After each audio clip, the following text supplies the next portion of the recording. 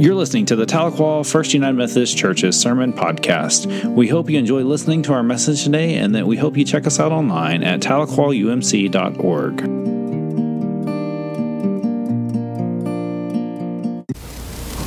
Will you do something for me? Will you take just one big, deep breath in and let it out?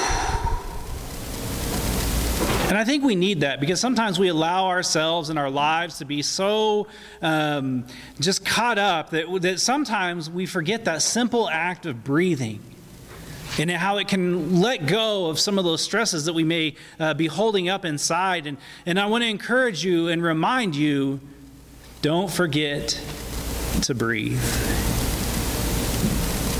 Over these next, so last week, this week, and then next week, we're looking at a couple of verses of Acts to look at some things. And as we dive into these readings today, I want you to open yourself up to what God may be revealing to you as the scriptures are read. So may you receive what the Spirit is saying in the reading of Acts chapter 1, verses 6 through 14. Listen to these words. As a result, those who had gathered together asked Jesus, "Lord, are you going to restore the kingdom to Israel now?" Jesus replied, "It isn't for you to know the times or seasons that the Father has set by his own authority. Rather, you will receive the power of the Holy Spirit has come upon you, and you will be my witnesses in Jerusalem, in Judea, in Samaria, and to the end of the earth." After Jesus had said these things, as they were watching, he was lifted up, and a cloud took him out of their sight.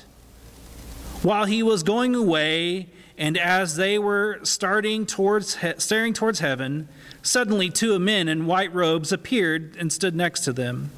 They said, "Galileans, why are you standing here, looking toward heaven? This Jesus who was taken up from you into heaven will come in the same way that you saw him go to heaven." Then they returned to Jerusalem from the Mount of Olives, which is near Jerusalem, a Sabbath day journey away. When they entered the city, they went up to the upstairs room where they were staying. Peter, John, James, and Andrew, Philip, Thomas, Bartholomew, and Matthew, James, Alphaeus' son, Simon the Zealot, and Judas, James' son. All were united in their devotion to prayer, all along with some women, including Mary, the mother of Jesus, and his brothers. This is the word of God for the people of God. Thanks be to God. Amen. You know, back in the old days of the American West, when you traveled by train, there were 3 classes of tickets on the old stagecoaches. And, the ride was definitely not perfect. And it didn't matter which ticket you had. It didn't matter. You're still going to get dirty. But the real value of your ticket came if that wagon got stuck. If you had a first-class ticket, it was your privilege to remain in the coach while the crew labeled to push it out of the ditch. If you were the second-class ticket, you were expected to step down from the coach and stand off to the side. It was a third-class ticket you held in your hand. You had to get out, roll up your sleeves, and push. Unless you were young, disabled, or needing community special care. There aren't really any tickets in the church. But the call that we have to serve is a call for everyone. No matter where you are in life's journey or life's faith, whether you're fully committed or you're kind of or you're just trying to figure this out, or you're not even know where to begin. We're all in this together. And I love this story. This is the ascension story. This is the story where Jesus is with the disciples, and then all of a sudden he was gone. And they were like, "Oh, wow, what do we do now?" Because that's where we would all be. That's how it is when your leader goes away. The next question is, what do we do next? And so they're sitting in this room, and they were instructed by Jesus to be witnesses throughout all the world.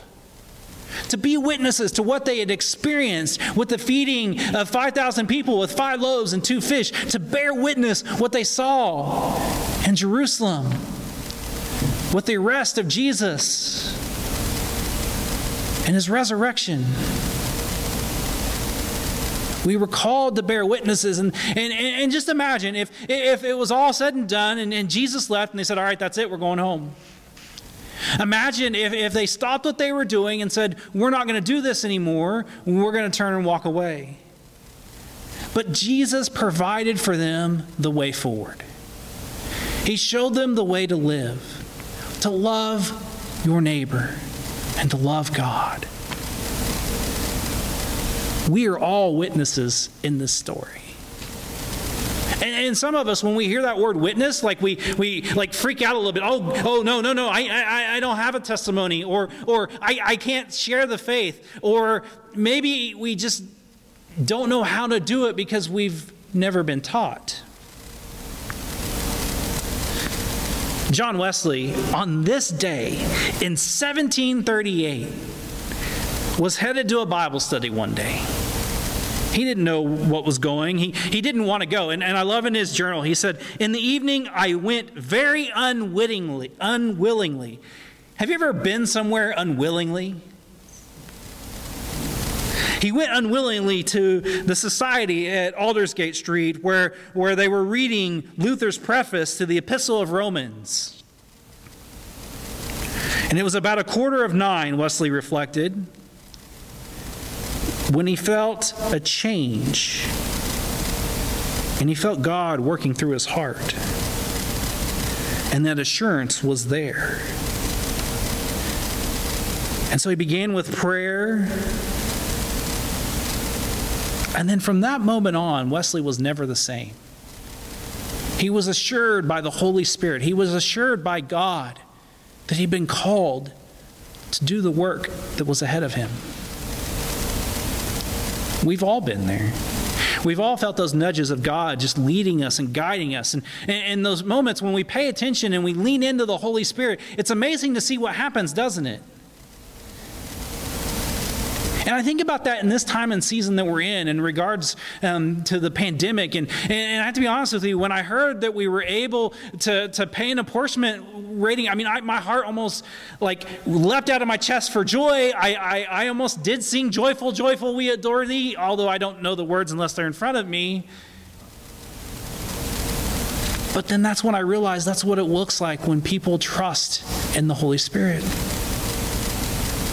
They'll do whatever it takes wherever they're led. They dig in, roll up their sleeves. And church, you've been amazing at that.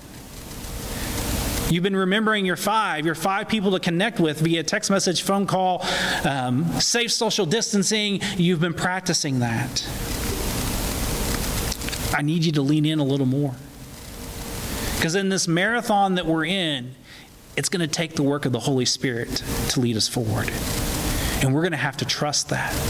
We're going to have to lean in a little more and be willing to be like these disciples that know that Jesus showed us the way how to do this and how to make it through. To love God and to love our neighbor. And to lean in and trust in the Holy Spirit. And sometimes that trust is hard because our journey hasn't been perfect and we've had struggles. Maybe we've had a bad church experience. I'm sorry. I'm sorry that it hasn't been perfect. But one of the things I love about the Methodist Church is that we're moving towards perfection. We're trying to do it better. And so, yeah, we're going to mess up. But the way that real growth happens is we look where we mess up and we say, we're not going to do that again. That was not a good thing. And we move forward.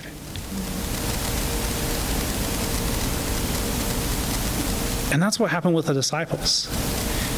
They didn't go through when this is all gone, and then next week Shannon gets the best story of the New Testament and the story of Acts and Pentecost. But they didn't just leave Pentecost and like, all right, that's it, I'm done. I've seen all I need to see. I don't need to share it with anybody. No, they went all over the world, their known world, and shared the good news. They did it. They were afraid. They screwed up. The church has screwed up. We have to live into that. We have to admit where we've fallen short. And we have to look where we've gone wrong and say, we're not going to do that again. And strive to be better. And the way that we do that is simple. We love God. We love our neighbor. And part of that love is listening and being open to where God may be leading us and showing us how to love one another. Part of the challenge of witness is having something to say to people. And so I want to encourage you to think about like an elevator sales pitch. Elevator sales pitches are those things that you can say in under 10 words that let people know why you do what you do and why you love it. And so there was this author, David Hume, that asked these theologians what was their he used 7 words. I'll give you 10. What was your 7-word sales pitch to be a witness?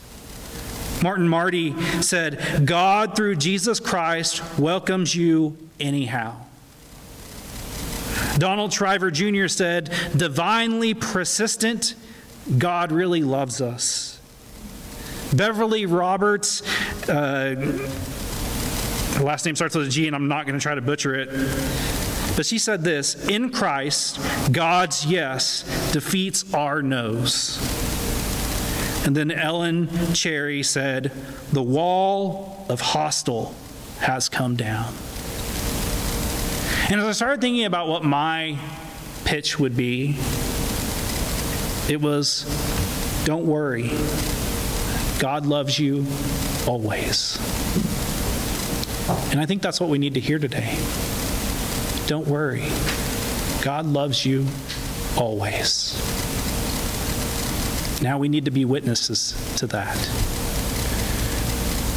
And you know what's really great about where we're at right now is that in social media, it gives us a really great way to share. There's a share button, and you just click it. And if it asks you to write something, say, hey, this was moving to me, or I really love this, you need to watch this, or here's some good information for you. But make sure it's the right information. Make sure it's the best information that you can share that will help you be a witness for Jesus Christ. Hitting share is half of it. Digging in and learning and wanting to grow and knowing what we're sharing is the other half. And so I challenge you this week not to be afraid, to bear witness to the good work being done in this world, because I do believe that God is at work in the midst of all this. I've seen it in people willing to share and to serve and to love. And yes, things are different right now. And yes, we're worshiping differently right now. But don't worry. God still loves us. And God is still with us. And our church is open in such a way that ministry is still happening. It just looks different. Sounds like a Pentecost moment, doesn't it? So be open to where the Spirit may be leading you this week. But please practice wearing your mask, washing your hands, taking care of yourself, because that's one of the ways that we love our neighbor. And so may God bless you and keep you this week. And may you be reminded not to worry, that God loves you always. Let us pray.